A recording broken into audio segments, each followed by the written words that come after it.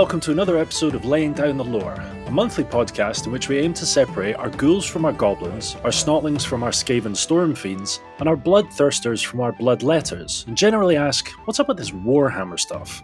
My name is Ben Crone Barber, and I know fuck all about Warhammer. With me is my co-host, Christopher Crowlin Allen. Hello.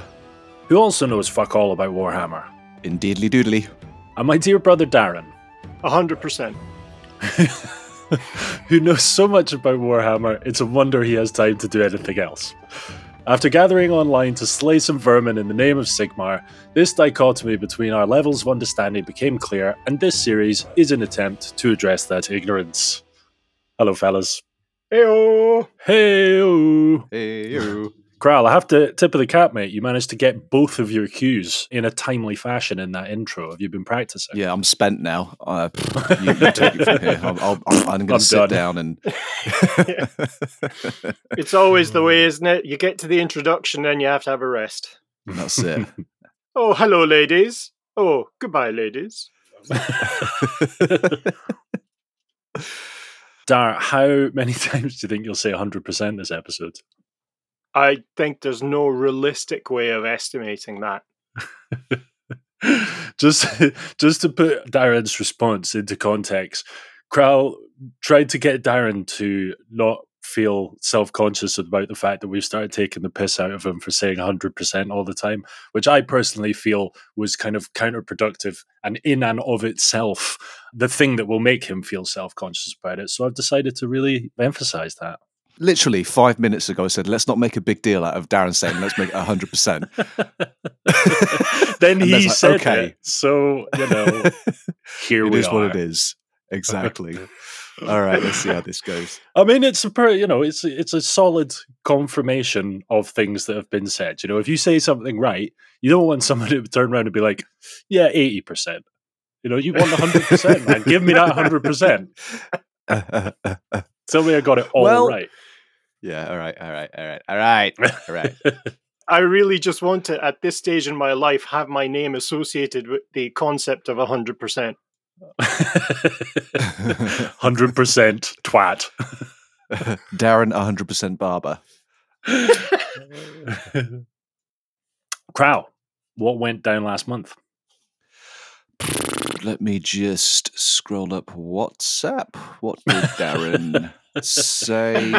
I am literally going to be as lazy as heck and not even apologise for this. I'm just going to rinse and repeat what Darren said on WhatsApp. So last episode, we recently started talking about the greenskins, the orcs, the goblins, and the others.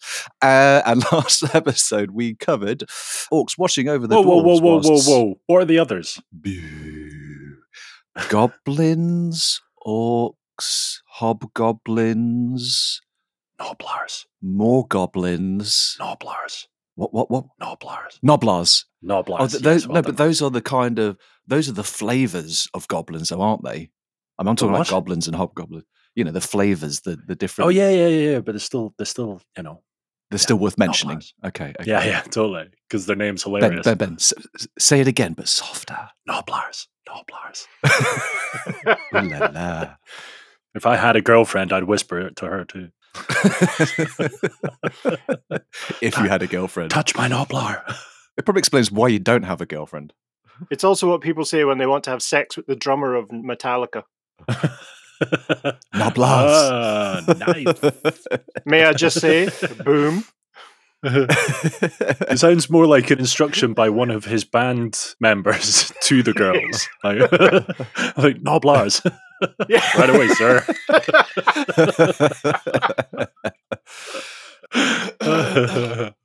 Sorry, Kral, you were giving us a off the top of your head rendition. Yeah, right off the top of my head. So, last episode, orcs washing over the dwarves while Skaven and night goblins attack from below. Don't remember that. Human tribes are still fractured. Dwarven caravan, including the High King, is raided by greenskins. Sigmar. Sigmar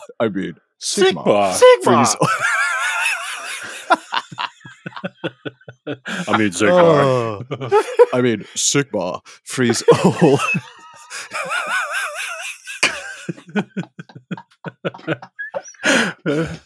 Oh man. My balls have finally dropped. Let me start that little bit again. Human tribes are still fractured. Dwarven caravan, including the High King, is raided by greenskins. Sigmar frees all and gets Gal Maraz, the mighty Warhammer.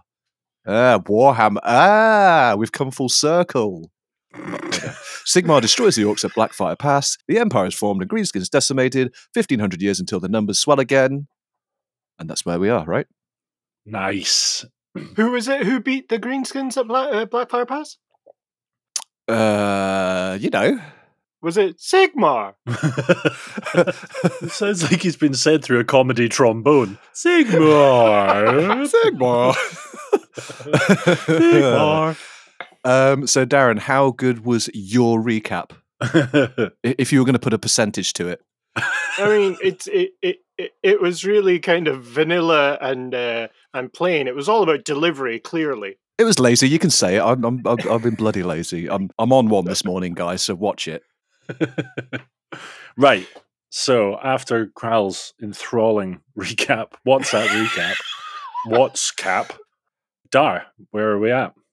What I will say is I was quite disappointed in last month in terms of, I mean, I know you were explaining the history of the orcs and it's, you know, warts and all, as it were, you know, you're educating us to it and it's all very important, but it seemed like the human show. It was like they would just... Yeah, I agree. But it's for this reason that Darren highlighted that the orcs don't keep a track of their own history. And so you're learning their history is through other races, isn't it? So yeah, but I'm hoping that there is more to the orcs than just the side of another race. I'm hoping that was just, look, we're getting this kind of era, this... I guess we'll find out. We're getting this part of the orc history, which was a little bit bleak and a little bit defeatist, out the way, because it's very, you know, it's Sigmar. It's when he got his mighty Warhammer, so it's got to be mentioned. But I'm hoping as we move forward, there's a bit more glory and celebration of the orcs. But we'll see. We'll see. nah. Nah. Okay. Yeah, it All is the difficulty with orcs as they're defined within Warhammer is that it's very much they're the brutish bad guys. They don't keep records. They have kind of oral traditions. Oh, yeah? Apart from that... Oral traditions. Well, I tell you what, there's probably a squig for that. You'll be fine.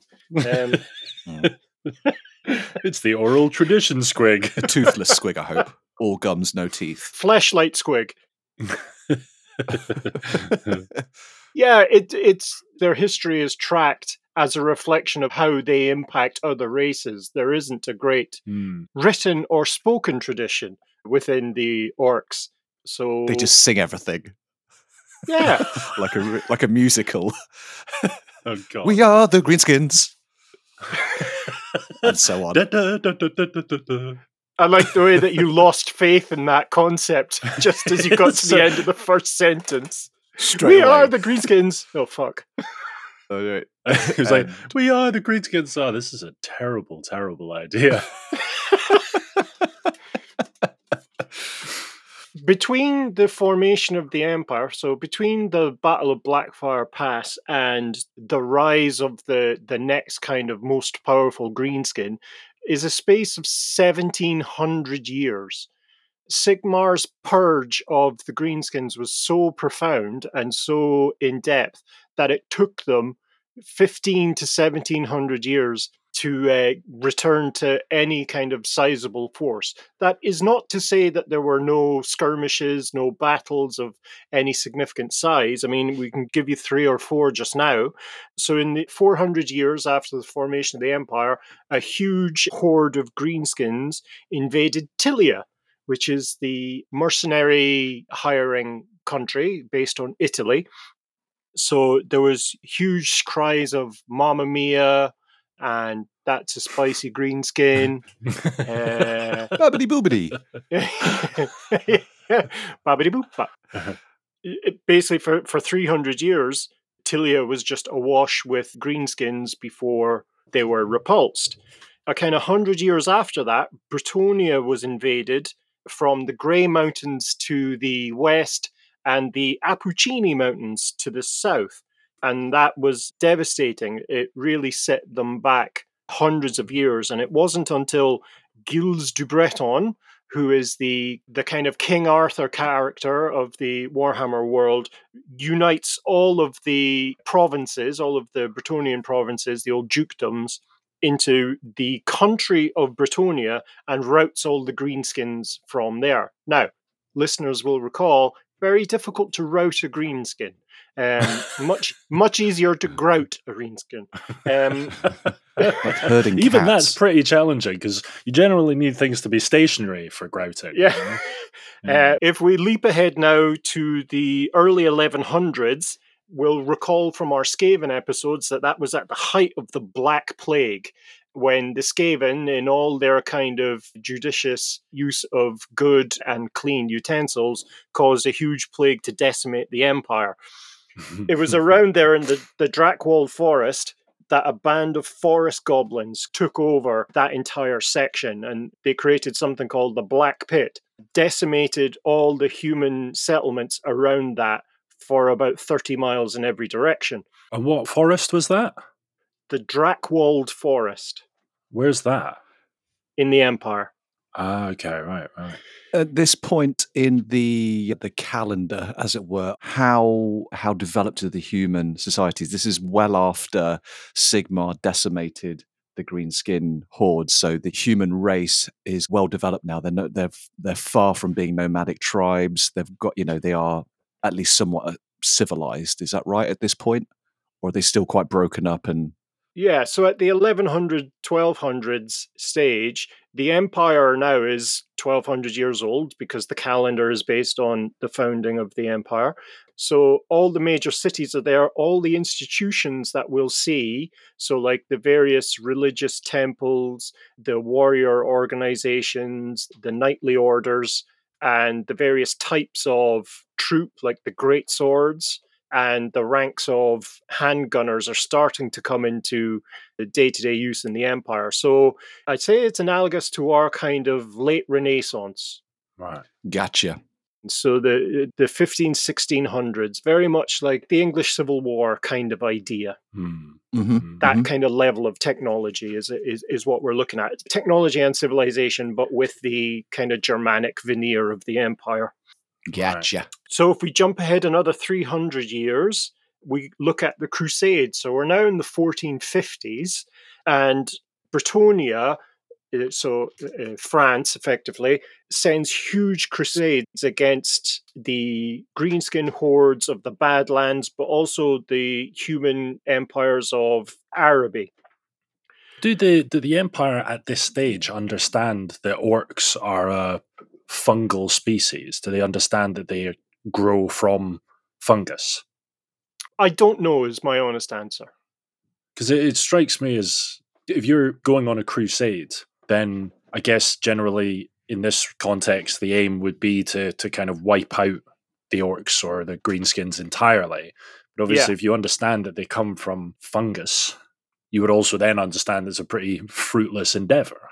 Would you not? Yeah, I perhaps we're getting caught up on the chronology of when that kind of concept was brought into Warhammer Fantasy. It was brought in quite late. It's like the 5th or 6th edition, because that concept appeared fully formed in a game called Gorka Morka, which is a 40k orc gang warfare game, which then bled into the 40k universe as a whole. And then, as I said, around the 5th or 6th edition, you start seeing references to like squigs being mushroom-based life forms and being compared to, a similar thing for orcs.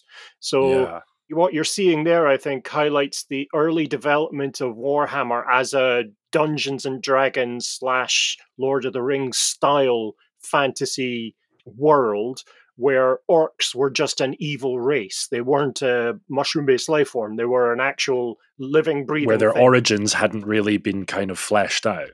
Yes, They just were. I have to say, hats off to the development team at GW, because the idea of, you've got these orcs, which are, it's not a unique species to Warhammer. It's been used in loads of other IPs, but to have come up with this idea that they come from a kind of a fungal life form, it's so fitting that it seems to me like it was planned from the start. Do you know what I mean? Like they knew that was the case, and they wrote them. So for them to figure that out kind of after the fact, after they already created the orcs, that's a really, really clever story development, wouldn't you say? Yeah, I think the real genius of the development team in Games Workshop is that they don't, I was about to say 100%, they don't entirely fill out all the background in any way, shape, or form. So they purposefully don't go into huge levels of detail on like racial sized things, because they want to give the players of the game an opportunity to come up with their own backstories, to come up with their own, like in this case, tribes of orcs and origins of orcs, Are you saying everything you've told us in the past 12, now 13 episodes is just your take on Warhammer? Yeah. Oh, I would say yes. I'm deliberately now not going to say it. Hang on, 100%. I will paste that in. I remember when I was looking at orcs in the 40k universe, and looking at them at kind of face value, and then the moment I discovered that they came from this kind of fungal life form, it casts them in a totally different light, not only as a race, but as a threat to humanity and other races. Because how the fuck do you get rid of that? Do you know what I mean? I think what you said before, like the moment that a planet gets an orc infestation, that's it. Like that's it. They're done. They're done.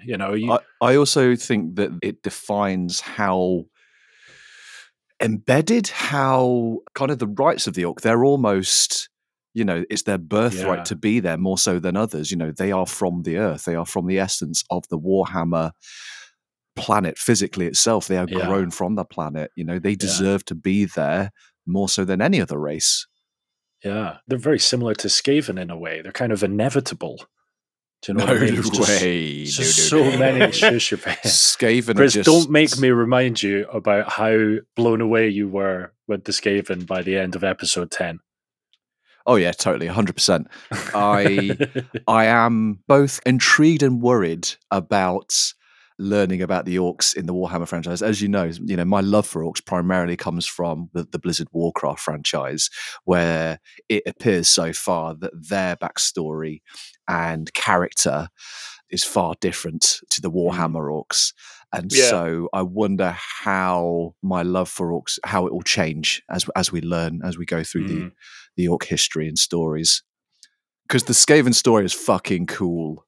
Yeah, it makes sense that you would feel, like you mentioned at the start of the episode, that you would feel a bit kind of shortchanged by last month's episode, because, it's the story of essentially like a plague race who are cast as a general evil, the general baddies, told from the perspective of the people that are actually keeping historical records. So it's going to be nothing like the orcs that you've grown up with, as it were. Yeah. Well, they're not misunderstood interdimensional travelers. They're not kind of noble barbarians. They're football hooligans. That's effectively what they are. That's what they were based on. Maybe I'll love them even more for it. Who knows? Anyway, carry on.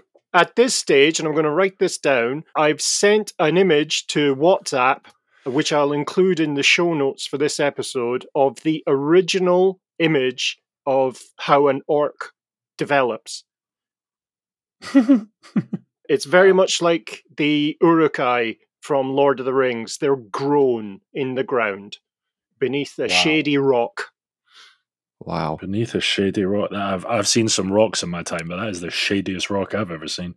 Yeah. It is literally like an excerpt from, what was Charles Darwin's book about evolution?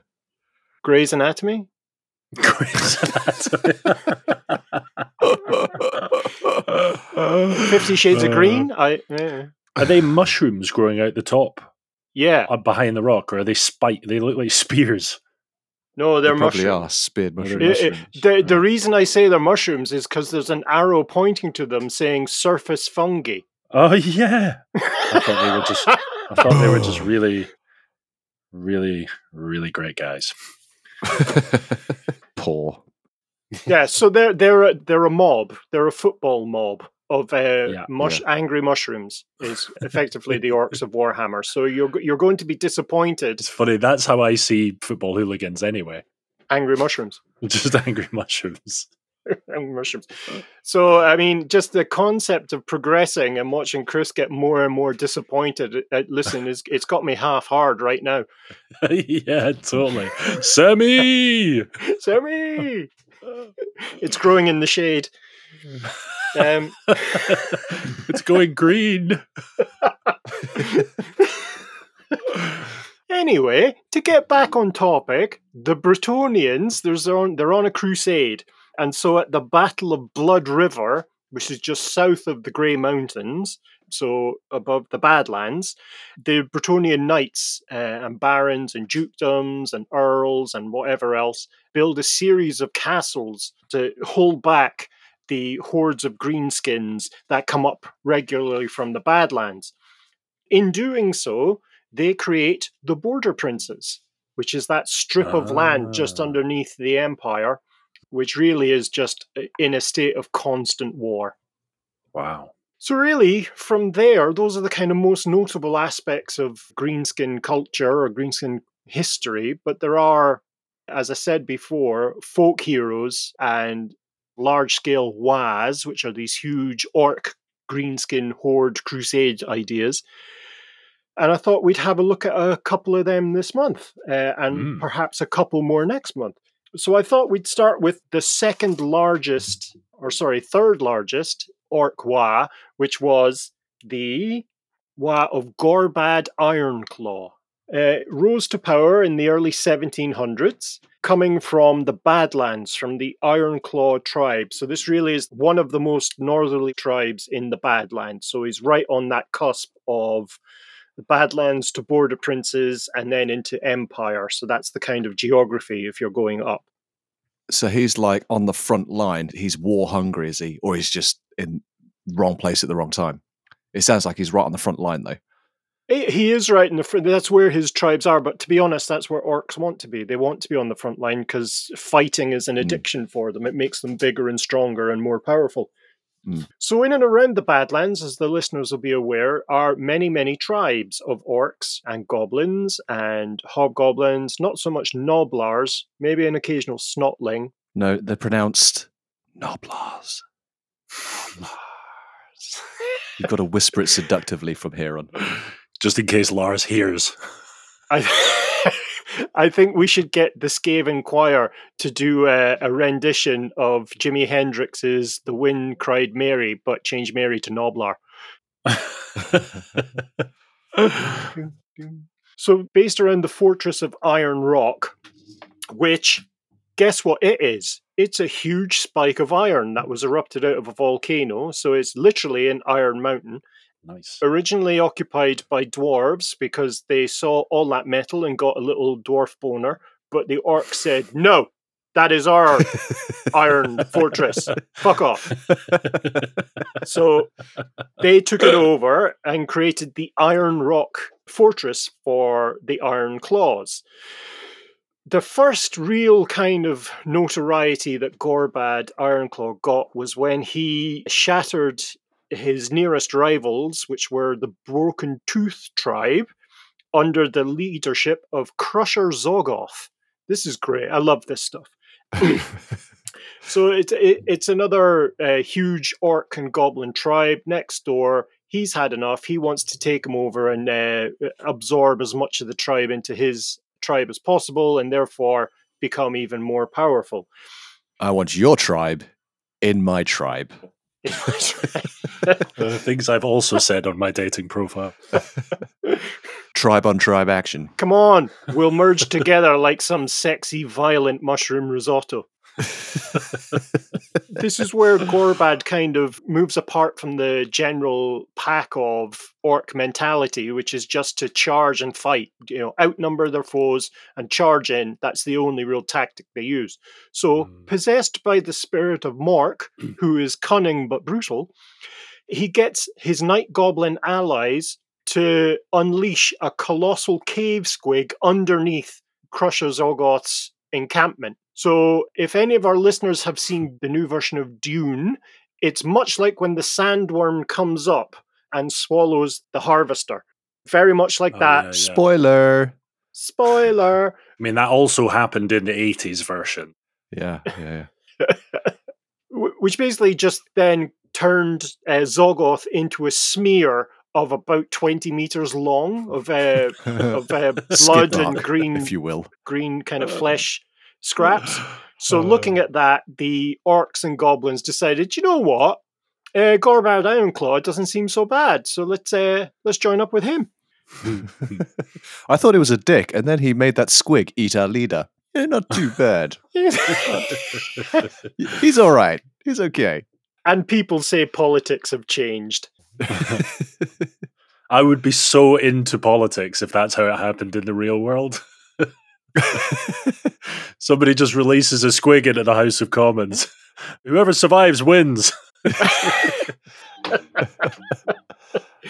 So Gorbad spends the next 10 years conquering the top half of the Badlands. So from Fire Pass to Barak Var, which is the dwarven naval port, he just owns all of the Badlands there. So he spends a lot of his time in the World's Edge Mountains. Listeners remember World's Edge Mountains runs almost from pole to pole, and therefore ends up spending a lot of time punching dwarves in the face.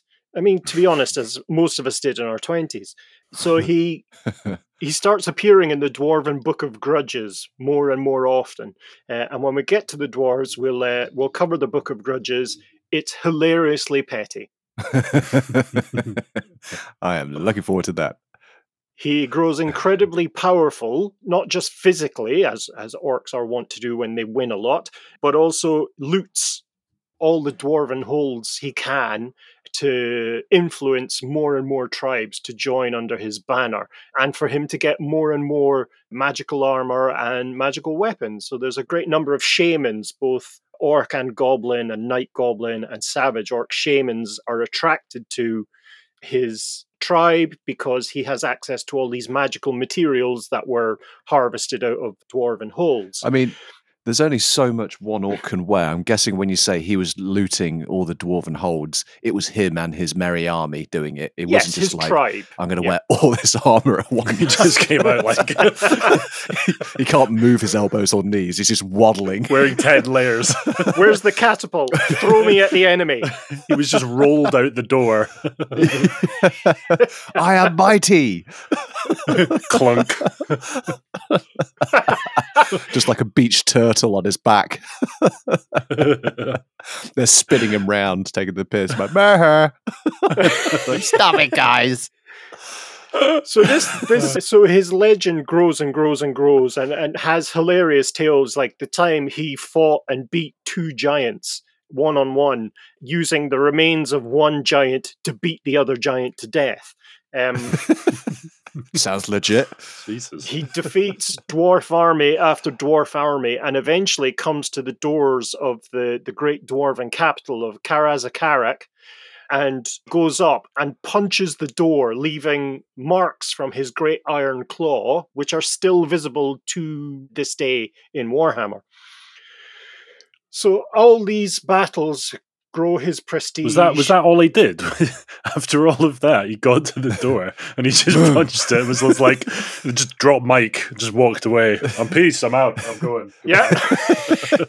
And there was no army this time, it was just him. Yeah. He was just exhausted from carrying the 10 layers of armor when he got there. Like, poof! Oh, that's all I've got. Right, I've made my point. Get me my squig. Get me my de-armor squig.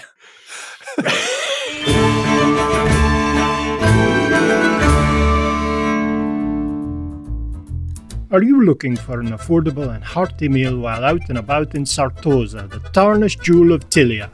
Here at Bella Gorbado, we serve authentic green-skin cuisine with Attilian flair aboard the intimately atmospheric remains of Gorbad Ironclaw's own flagship, Gork's Nut Cruncher.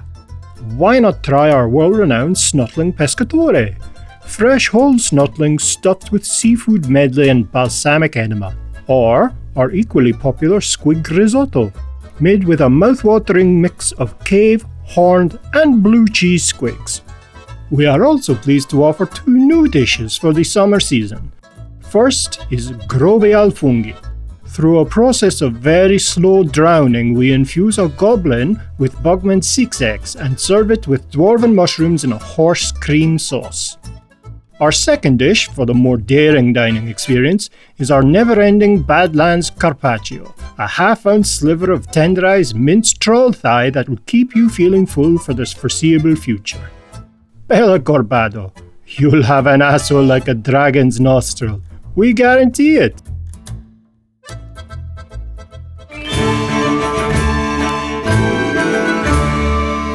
So in the face of all of this violence and all of these defeats, it should be noted at this point, Gorbad, him and his tribe are undefeated in battle against things that can move. Against doors and mountains, it's a draw, but everything else he beats.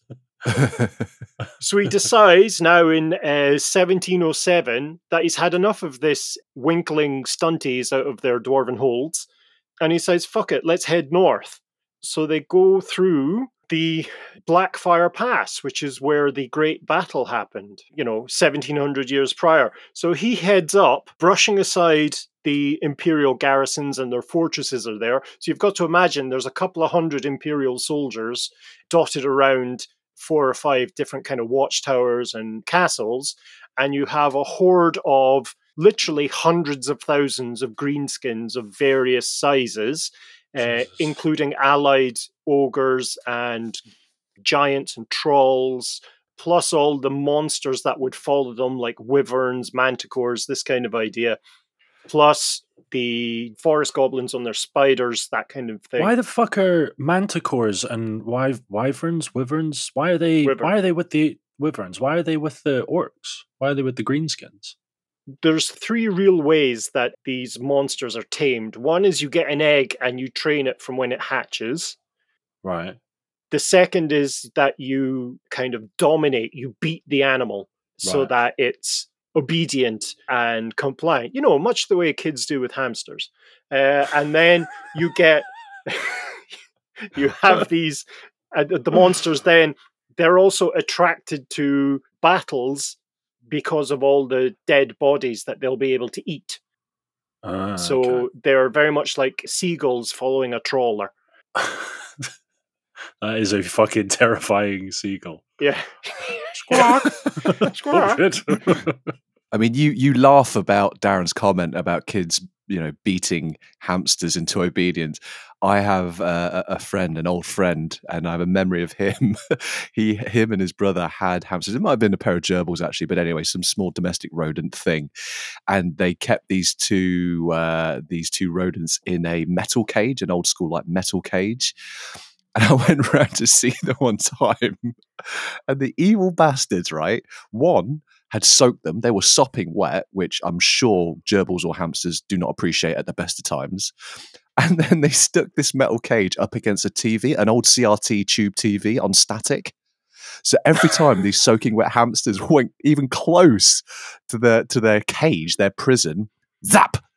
And they were laughing their heads off about it. Whoa. And I was just Jesus Christ. I take it you don't really want these pets, because if not, I'll give them a good home, you sick bastards. Jesus Christ, that is fucking hell. And for the benefit of the RSPCA, his name was Gorbad Ironclaw.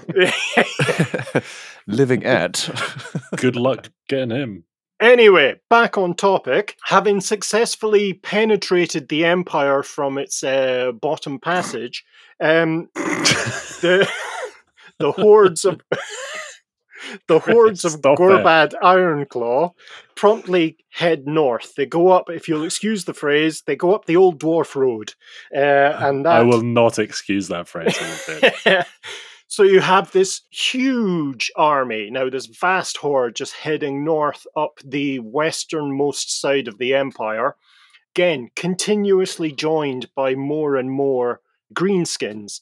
And this collective, this contingent of greenskins, orcs, goblins, and ogres, and wyverns, and beasts, that constitutes the Wa. That is the Wa together. Yeah. It doesn't just have to be exclusively orcs. No, it's anything greenskin. Right, and their beasts as well. The The biggest numbers are going to be orcs anyway, so anything with them is going to be as classed as that Wa. Okay, it's a good point, well made, because the Wa technically is greenskin only. It's orcs and goblins of the various flavors. That's technically a Wa. Everything else is kind of like a hanger-on or a mercenary that's associated with a Wa, but it's not groupies. Yeah. It's with the Wa, but not of the Wa. When we're using the word Wa in this context, is it the same as, because my understanding of Wa is that it's a kind of form of like psychic energy that kind of happens when you accumulate large numbers of greenskins together. Is that what we're describing when we're talking about a kind of large Wa? Or is it, because the way you've been using it makes it sound like it's just the name of a large force? Or is it both? Yeah, it's both. The Wa is always spelt WAAGH, always.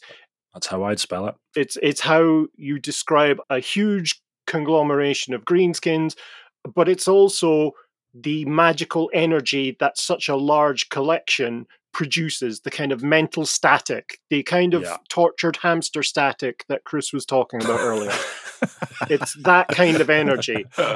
And in 40k, what they called the head splitters, which is the orc psychers, they have to have a huge copper or brass rod to earth the static energy, otherwise their head simply explodes.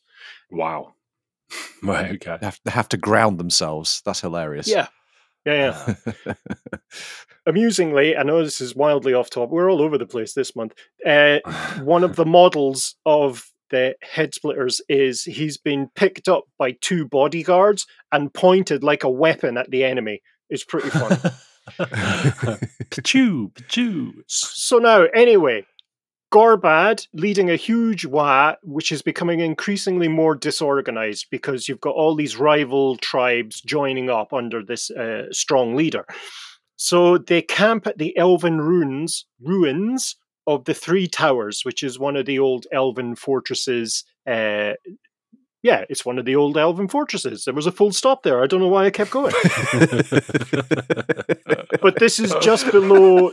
It's just below the border of the Moot. And if our listeners will remember, that's the equivalent of the Shire, where the halflings or hobbits live.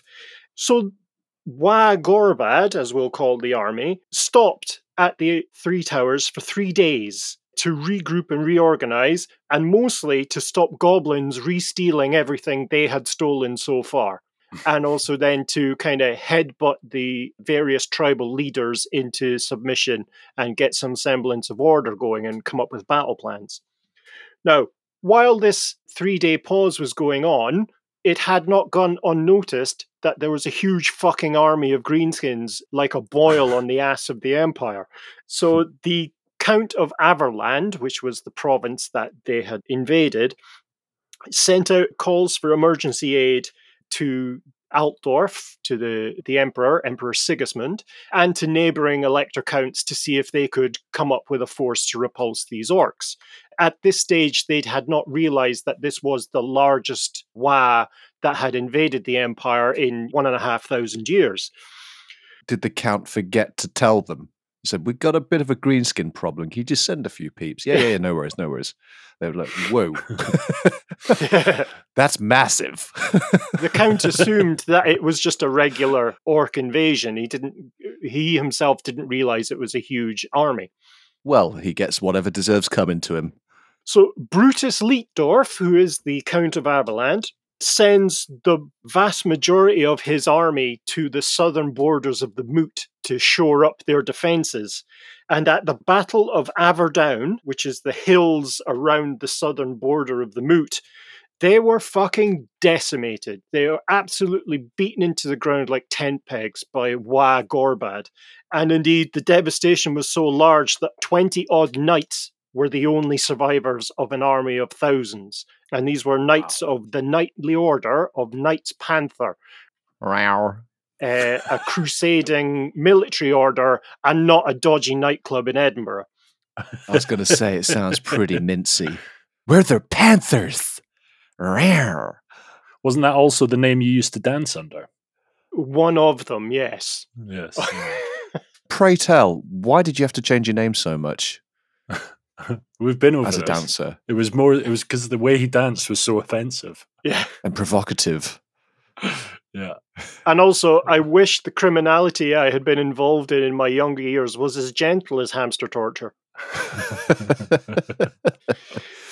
So with the Empire army defeated, over the next 2 to 3 days, the Greenskin army ravaged the Moot, killing everything they could find. Not cool. Christ. Torturing halflings left, right, and centre, using them in what they described as small stunty games. So they would have things like eating contests where an orc would have to eat as many halflings alive as possible. And the winner got some sort of fancy hat. Made out of halflings? Made out of halflings. Yeah. And a halfling hamper. Outside of every tent in the Greenskin encampment, you had battle barrels where unarmed, nude halflings would fight against snotlings to the death. In a very much a kind of winner stays on kind of idea. Wow. Did you get any like champion halflings that earned the respect of the orcs? Yeah, and they like greened up and joined them. And they oh no, listen. We can't condone green face. We just can't. We're not condoning it. It was that cheeky little halfling. I love the idea of two orcs looking at this halfling walking past, all greened up. That's offensive. That is. That's the ugliest orc I've ever seen. Is that a Noblar? Noblar. Besides all the loot and the fun and games and the food that Wa Gorbad got from the Moot, the real benefit was, unfortunately, target practice. The orc arrow boys, the archers, started just picking off halflings left, right, and centre. But also during the initial assault, a lot of halflings fled across the River Avar. You have to imagine that the Empire is pretty much split in two, with the River Avar turning in later to the River Reich. And it's a very wide river, lots of bridges, but a lot of these bridges were destroyed deliberately as Empire armies and forces went to stop the Greenskins from crossing over. So the southern provinces really were, to want of a better word, abandoned. So as these halflings were fleeing across the river in their boats, the orc artillery just started lobbing rocks and bolt throwers and this kind of thing at them, which allowed them to become quite accurate, as we'll see impacts in later battles. So glutted on the unholy nourishment of Mootland, which is another name I used to dance under, they travelled down I just need to say I found that incredibly upsetting. Not your dancing names, but the idea of the Moot being ravaged. It was like Chris and I said a couple episodes ago, this was the only sanctuary in Warhammer, and they've come in. It's like sacrilege. They've stepped on holy ground. I hope they got their comeuppance. I mean, some of the halflings on the northern side of the Moot were able to escape, and a handful of halflings from the southern side made it across the river in one piece. But effectively, half of the Moot was just wiped from the map. It was later repopulated, but they had to start from scratch. There was nothing left. I mean, you go back to your house and you see that it's effectively just a stack of ruins protruding very slightly out of possibly the largest pile of orc dung imaginable. Because you never think about that with hundreds of thousands of orcs running around the place. Anyway, moving on. Just defecating wherever they be. Yeah. Wow. So ahead of the Y, you see this bow wave of refugees fleeing towards the city of Avar. But more and more, the war machines are becoming increasingly accurate.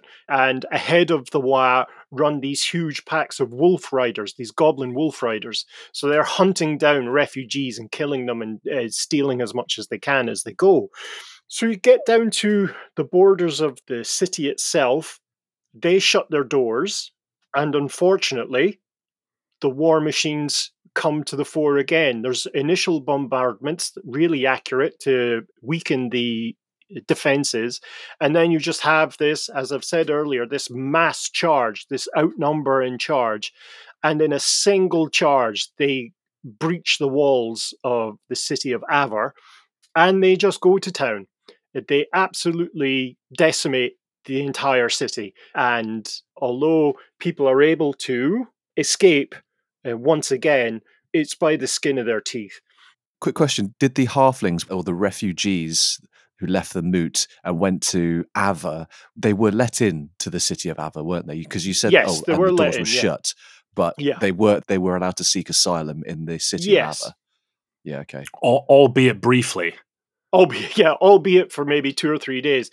And halflings were able to escape from the city of Avar as well. They were not wiped out.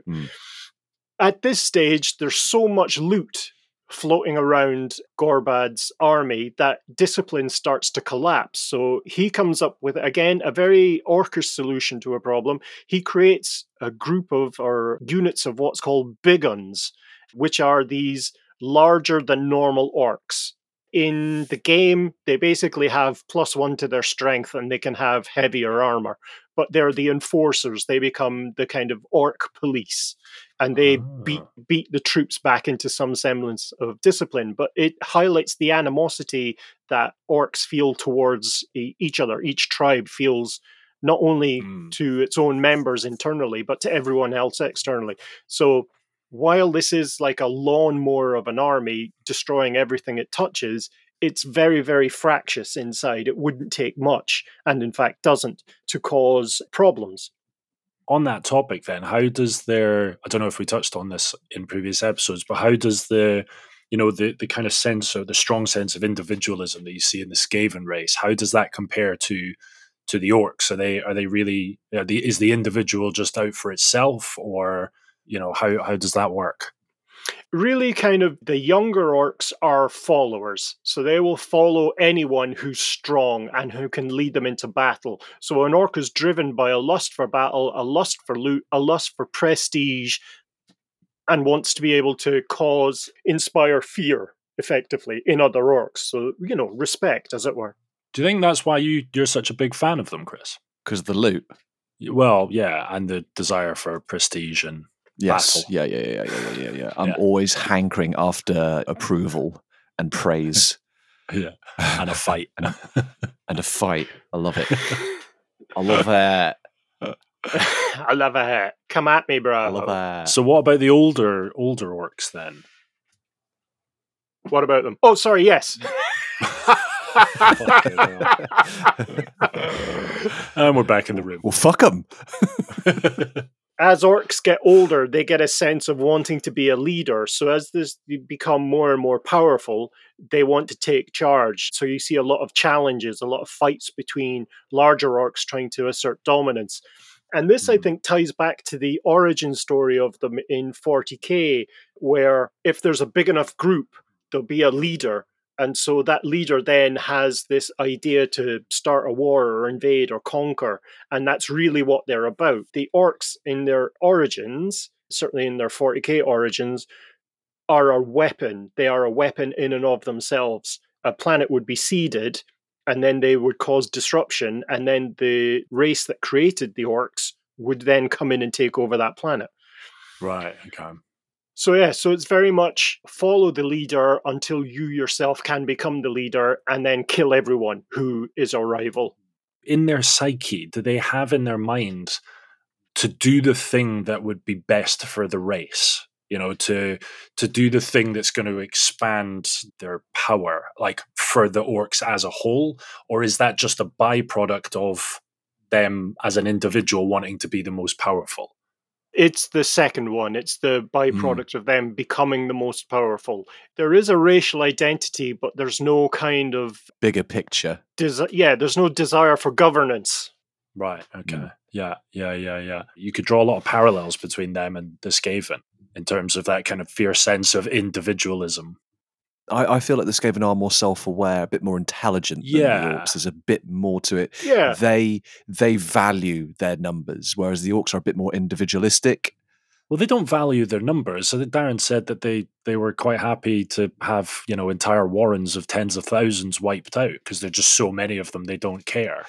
As a race, they are, as a race, the Greyseers will happily just throw away Skaven lives for the betterment of that. But I think Orcs, well, maybe, the generals and the leaders like Gorbad, maybe they had a higher sense of purpose and being. Maybe they saw that and that was but that's where it kind of stopped. Other than that, I feel like the general Orc population did not give a shit whether there were 10,000 of them or just them. They had their own agenda, and they probably didn't realize when they were part of a war, they didn't realize it. They were just like, we're here, we're queer, get used to it.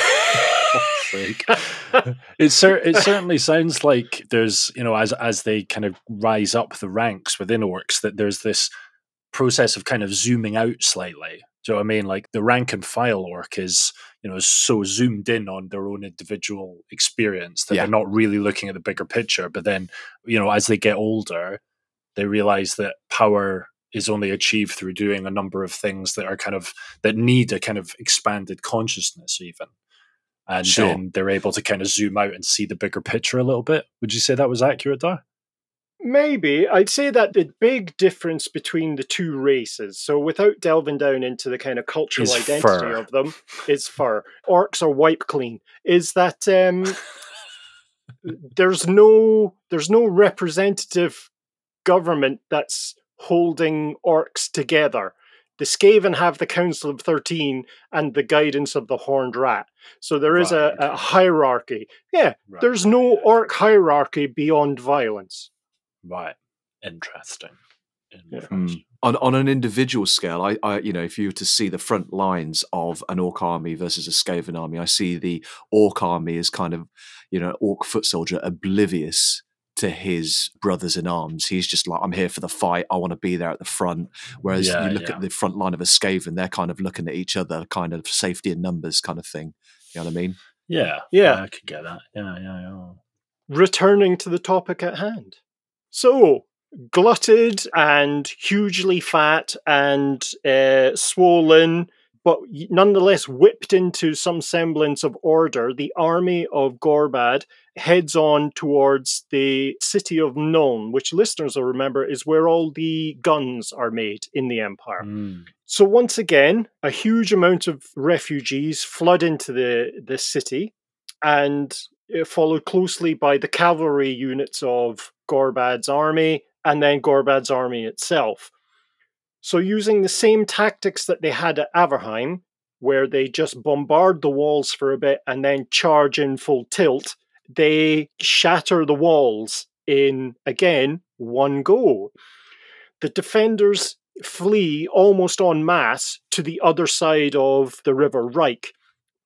Nuln is at like a confluence of three rivers. So you have the River Avar coming in from the west, you have the Upper Reich coming in from the southwest, and then the River Reich running off to the east. So it's a key position, a clever place to build a city.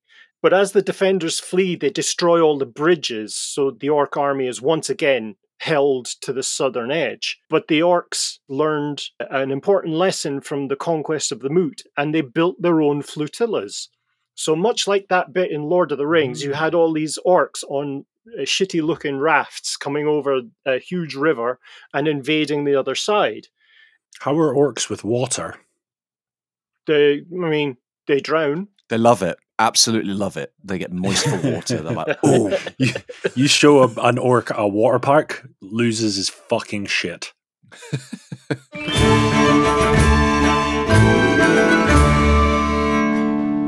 Hello, have you ever tried grouting in Greenskin? Well, Ognar Hammerstrike has, and he's with us now. Tell us about it, Ognar. There was grout everywhere. Like I cut myself, and the greenskin disappeared.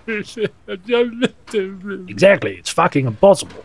At least that was the case until Groutskin's greenskin grouting gun came along. With the greenskin grouting gun, fitting in your greenskin's cracks has never been easier. Simply line the little bastard up in the sights, pull the trigger, and bam, your greenskin is nailed to the wall and covered head to toe in your favorite grout. Simply leave for 15 minutes to set and wipe clean. Hey presto, one fully grouted greenskin. I still don't understand why we need to grout him. Oh, there. The greenskin grouting gun by Groutskin. Because why the fuck not? I feel like I'm taking crazy pills.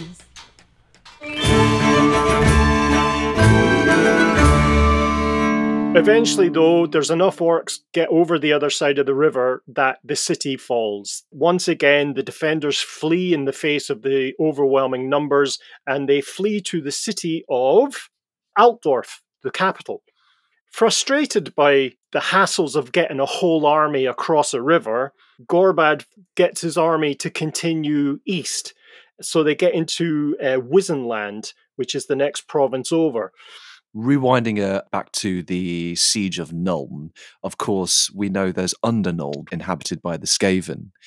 In that instance, I don't know if Undernuln even exists at this point, at this time in the Warhammer calendar.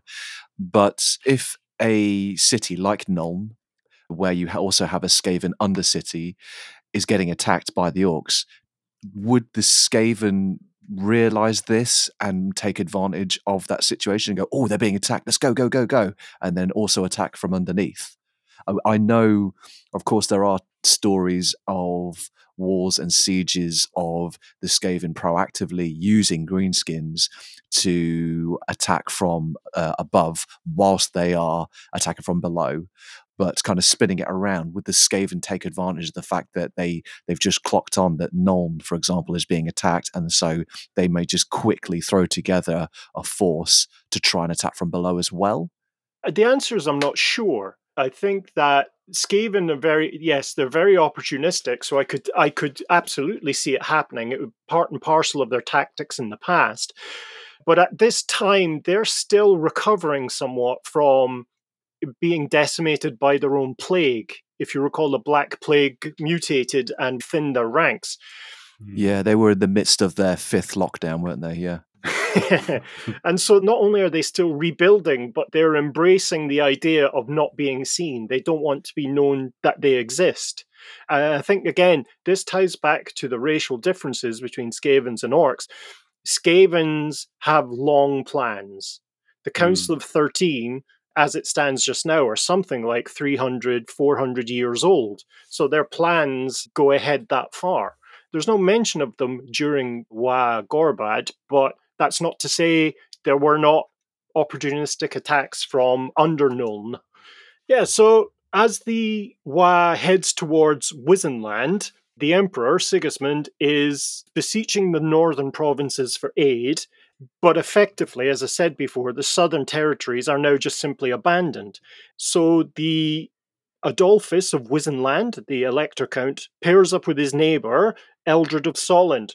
So they combine their forces and just go pell-mell right at the army, attacking it head-on, at the Battle of Solland's Crown. Excellent. Regrettably, it's once again a huge victory for Gorbad. The army of the Empire is effectively halved, as is the Elector Count Eldred of Solland. He is simply cut in half by Gorbad, who snatches the crown from the Elector Count's head and puts it on his own head, and then takes his rune fang, takes the sword of Solland, the kind of symbolic sword that Sigmar received from the dwarves as thanks. Yes. He now then bolts that to his shield. Not immediately, obviously. He finishes the battle and then has it bolted to its shield. There's a miniature for Gorbad Ironclaw, and we'll put that in the show notes. But on the miniature, he has a back pole which has the rune fang at the top, and then the Elector Count's skull and the crown on top of the skull. It's pretty thematic. Wow. It's quite wonderful. It's a real stack. So while the rest of his army is destroying the Empire army, his grunta, which is his huge war boar that he rides, which is called Narla, eats the remains of the Count of Solent, and thus passes the rulership of that province. There's just more decimation then. He raises very much a kind of scorched earth policy. He hoovers up everything around him, which leads to the destruction of the electoral province of Wissenland. It's just simply wiped off the map. Pretty much it's just left with kind of a huge muddy patch where it used to be. This leaves Gorbad at a kind of crossroads because he can continue hoovering around the empire, but he just decides to go for it. He just attacks Altdorf, which is the capital city of the empire. Again, refugee after refugee piles into another city. It gets very crowded. There's a shortage of food because a lot of the provinces that have been conquered are farmlands. So Sigismund, the emperor, decides, do you know what, fuck it. We're just going to see if we can cut the head off the beast, because historically, if you kill the largest greenskin, the army breaks. And they only just thought of that now. Yes. So, hang on. I've just remembered. There's after thing. several cities falling and hundreds of thousands of citizens dying. Yeah, we just need to kill the biggest dude. Yep. Duh. Solid. Oops. Solid strategy, Sigismund. So Sigismund sends out the 3 greatest military orders that he has. These are knightly orders, so very much like the Knights Templar, that kind of concept. So he sends out the Reichsguard, which are his own personal elite bodyguard. He sends out the remains of the Knights Panther, which are these huge crusading knights dressed in the skins of panthers and armor. They're not like Tarzaning it on horseback with lances. Dressed up like Teletubbies. Teletubbies. Boom. And they're joined by the Knights of the Blazing Sun, who is this elite warrior priests of Myrmidia, the goddess, which you'll remember, of course, from earlier episodes. How many are we talking here? You've got these 3 elite groups. What's their numbers? You're probably looking at somewhere between 1,500 to 4,000 knights from each order. From each order. Wow, okay. So it's not an insignificant amount, but you've got to remember these guys are worth 4 or 5 orcs each, but they're still hugely outnumbered. Yeah. But what they're trying to do and what they succeed in doing, certainly at the Battle of Grunberg, is that they effectively call out Gorbad. So you've got to remember his army is preceded by all these cavalry types. So you've got the Goblin Wolf Riders and the Orc cavalry, the Orc War Boar cavalry. And he himself is leading the war boars. So this battle is unique in terms that it's almost completely mounted troops that are involved. So you've got Wolf Riders, Spider Riders, and the Boar Riders from the Orc side. And then you've got the 3 knightly orders. And the unicycle riders. That juggle at the same time. The pogo stick riders. So in this, Adolphus makes a beeline for Gorbad and successfully impales him through the chest with the Runefang sword from Wissenland. This irritates Gorbad. He's not angry, he's just irritated by it. So with a great roar, he pulls the sword from his chest, and as he pulls it, he pulls the arm of the Elector Count out of its socket. Ooh. Why didn't he just let go? Well, it happened so quickly. All right, okay, fine. Yeah, okay. Cool. Hold on, sorry, I thought he already had the Runefang. He had the Runefang from the Elector Count of Solent. This is the Elector Count of Wissenland. Oh, of course, yeah, because there's multiples, aren't there? These are the swords that were given to them by the dwarves, right? Yeah, there's 12 of them, yeah. Gotcha, okay. So the Reichsguard come to the aid of the Elector Count of Wissenland. They're able to get him out of there alive, and they're able to rescue the rune sword, because now they're aware that the orcs are starting to grab weapons of note. And they flee back to Altdorf. And then? And that's it. Well, thank you everyone for listening. And then... No, and then. Yes. So as Gorbad is wounded. He's not himself, shall we say, but he's super eager now to get his hands on the capital. So he's raging that his army is so slow. So as it catches up to the site of the battle, he then makes them march at triple pace to get to Altdorf in time before they can reorganize their defenses. They arrive at Altdorf to find the walls manned not just by archers, but also by well-trained state troops from northern provinces, huge amounts of elite great swords. You're starting to see a lot of handgunners there as well, and early cannons. So it's not going to be an easy conquest for him. And it isn't, because he relies again on outnumber the enemy and then charge. But it doesn't work the first time, and it doesn't work the second time, and third time, and 10th time, and 20th time. He keeps throwing his army against the walls of Altdorf, which not just only are well defended by well-equipped troops, but they're also magically defended by the colleges of magic. And so they undergo horrific losses, and easily a third of the Orc Wa lies dead at the base of the walls of the capital city of Altdorf. Wow. This, understandably, breeds resentment within Gorbad's army. So as the days go on, it starts becoming an artillery battle. So you're seeing these really accurate rock lobbers and bolt throwers from the orc side, the ones that were trained on halflings, versus the cannons of the Empire. So you're starting to see huge columns of troops just be splattered open through the orc ranks. So when they're lobbing rocks, the rock lobster, does the magical protection do anything against lobbed rocks? The magical defense, really, from anyone who's had a look at a book called Warhammer Siege, one of the original ones from 3rd edition, the magical protection is against enemy magic. So it's not really mentioned in this description, but as the Wa is going on, you have all this psychic energy battering around the place. So you have all these shaman trying to cast spells and what have you, and destroy using the power of Gork and Mork, but it's not working because the walls are so shielded, magically shielded. I mean, the walls will be tougher than normal because there will be some magical reinforcement, but they're not impenetrable. They just haven't been penetrated. It's not like a physical force field. It's nothing like that. No, nothing like that. Yeah, okay, okay. So as this artillery battle is going on, entire tribes start deserting Gorbad's army because effectively the Wa is ground to a halt. It's been stopped in its tracks.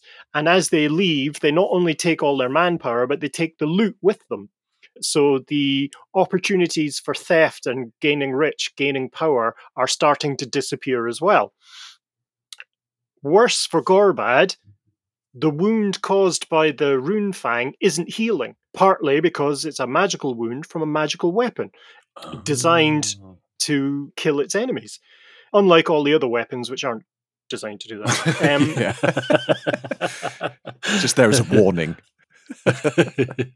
Fundamentally, then, it comes down to there's one last trick that Gorbad has up his sleeves. From the rear of the camp, these huge wagons are rolled forward and they come to the front lines, and all the chains are removed. And as they're removed, it's revealed a whole squadron, in quotes, of wyverns or wyverns. I'm just going to keep saying wyverns are released. These are beasts, again, that have either been raised from birth or dominated by an orc shaman or an orc warlord. And they just go to town on the battlements and the skies above the town of Altdorf. So you can imagine huge winged monsters like scraping battlements clean, attacking cannon crews, dragging cannons off into the sky and dropping them on unsuspecting halfling survivors who thought they'd gotten away with everything 4 times. Just see this big shadow cast over them. What the fuck is that? That's not a bad guess. Oh my god, it's a cannon run! So as this tactic takes hold, the beasts attacking the walls, there's a renewed kind of roar from the orcs and they rush forward. While the battle is happening, one of these wyverns gets winged by an arrow or a bullet, it doesn't really say, and it falls into the Imperial Palace. Oh, So it shit. crashes through the roof of the Emperor's palace, and for several hours goes, I think the best way to describe it is fucking mental. It's like having a rhino in a kindergarten. It just goes insane. It's Oh, trampling Jesus. everything. It's crashing through walls. There's Oh, bits my of God. children hanging off of horns and skin, and hamsters are Oh. happy that the kids are dead, but they're also still trapped in an electrocuting cage. It's just being attacked by a wyvern. being attacked by a wyvern. They're like, bring us back the static TV, please. Yeah. So this thing's going mental. And eventually the wyvern crashes into the throne room, looks at the emperor, and chomp! Just bites him. Wow. And it's described as in, with terrifying screams and sickening crunches, the emperor is chewed and swallowed. Jesus Christ. So Gorbad inadvertently has successfully killed his toughest opponent, albeit using a wyvern. If it works, though. Yeah, if it works, it works. Unfortunately, this sends the Reichsguard into a fucking frenzy. These are the bodyguards, the elite knights of the Empire. And as word spreads of the death of the Emperor, all the human soldiers get a renewed sense of vengeance, and they just absolutely beat the orcs to a standstill. The Reichsguard take charge of the defenses, and one by one, the wyverns are either killed or some very fat wyverns flew away because they were full of human goodness. Wow. With the death of the wyverns, that was the real last trick that Gorbad had, and there really were no further successes for him at the Battle of Altdorf.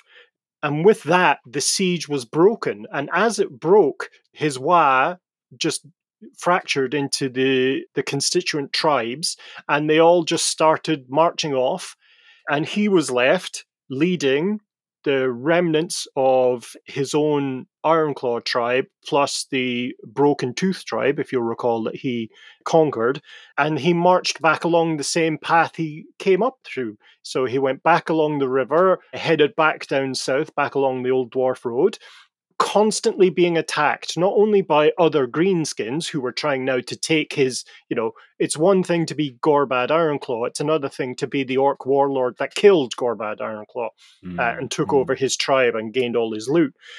But as the orc tribes were fleeing, they were moving quite quickly because they were also being pursued by vengeful citizens from Wizenland and from Solland and from Averland, all the provinces that had been devastated. So as the tribes fled, they abandoned their loot. So you end up having huge treasure troves just being abandoned in the middle of a muddy field or a forest or what have you. And so it became very profitable to be following. Yeah, certainly profitable, but very dangerous to be following an orc tribe as it fled the empire. That really is where Gorbad's story ends. He is last heard of at the Battle of Blood Peak, where he's trying to get through Blackfire Pass back into the Border Princes and then back to the Iron Peak. But while all his conquests, while the Wa had been carrying on in the Empire, the dwarves were watching. The dwarves were taking note. And they recalled through the Book of Grudges that he had been nothing short of an asshole to them. So he was brought to heel, and the last record of him was he was fighting surrounded by a dwarf army, him and his clan, at the Battle of Blood Peak, and then he passes from history. There's no further mention of him. The only other thing that is of note of Wa Gorbad is that hundreds of years later, the rune fang of Solland was found in the hoard of a troll in the World's Edge Mountains and returned to the Empire. So the odds are he died, as all orcs should. Wow. And they all lived happily ever after. And that is the tale of Gorbad Ironclaw. Well, holy moly. May he rest in pieces. He rests. And that was Nice, the I like it. and that was the third largest war in Warhammer Fantasy history, was it? Yes, third largest. Ooh. And it consisted of how many numbers? Was that like 300,000, 500,000? I would say somewhere between 250,000 to 500,000 orcs. 250,000 and 500,000 greenskins. Wow. Plus Wow. wyverns, plus ogres Yeah, as well. Plus. Okay, and that was the third largest. Okay, just to Yeah. quantify it. Yeah. Okay. Yeah, Okay. yeah. Cool. Wow. So his demise is all a bit mysterious, isn't it? Like, because there was no more mention of the fact that his wound from the second rune fang didn't heal. And so was he still wounded when he was fighting the dwarfs? Yeah, he was still wounded. The injuries from a rune fang don't heal unless they're magically treated. And it seems odd to me that he'd be fighting the dwarves who, I mean, Christ almighty, they keep a record of grudges, for fuck's sake. They surely would have kept a record of his demise. How does he just suddenly disappear? Well, it's not perhaps that they didn't keep a grudge. It's if the dwarves were able to tick that box, so check that grudge, as it were, off their list, it's a dwarven matter for dwarves. They're not going to communicate it. Oh, okay. Yeah, but Okay. I mean, but that's really the orcs all over. They rise to power and then they fall. They either fall immediately, killed by an enemy hero, or they, go out with a whimper, not a bang. I am a bit disappointed that like somebody didn't fucking ride out from Altdorf and stab him in his face. Have one of them, you bastard. Well, they did, but it didn't kill him. Oh yeah, that's true. Yeah. Okay, fine. So Kral, I mean, how do you feel about that? Because you obviously expressed slight dissatisfaction at the previous episode. Well- I mean, that was a bit more. It was a bit more kind of like orky grit there, wasn't it? That was a bit more orc focused than it was human. Definitely. Yeah. Well, I mean, yeah, they were there out to end the human civilizations, were they? But still, yeah, I mean, as I said a moment ago, I think I'm coming to terms with the fact that part of the orc lore and their character and their story in the Warhammer Fantasy setting is they inevitably fall because they just keep going until they can't go no more.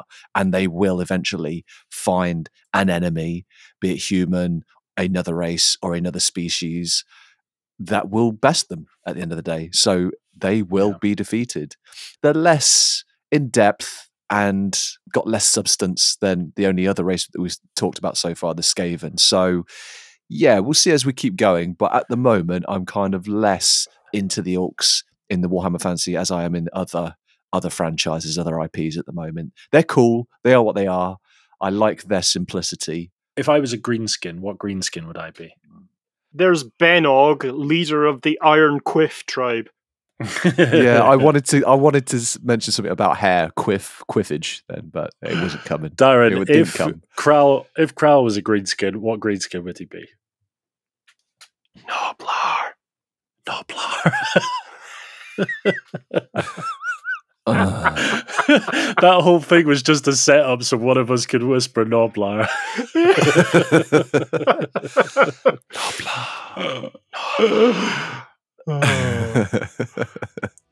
I think you would be a Cunt. hobnob goblin. we already know what green skin Darren would be. He'd be from the Top Knot tribe.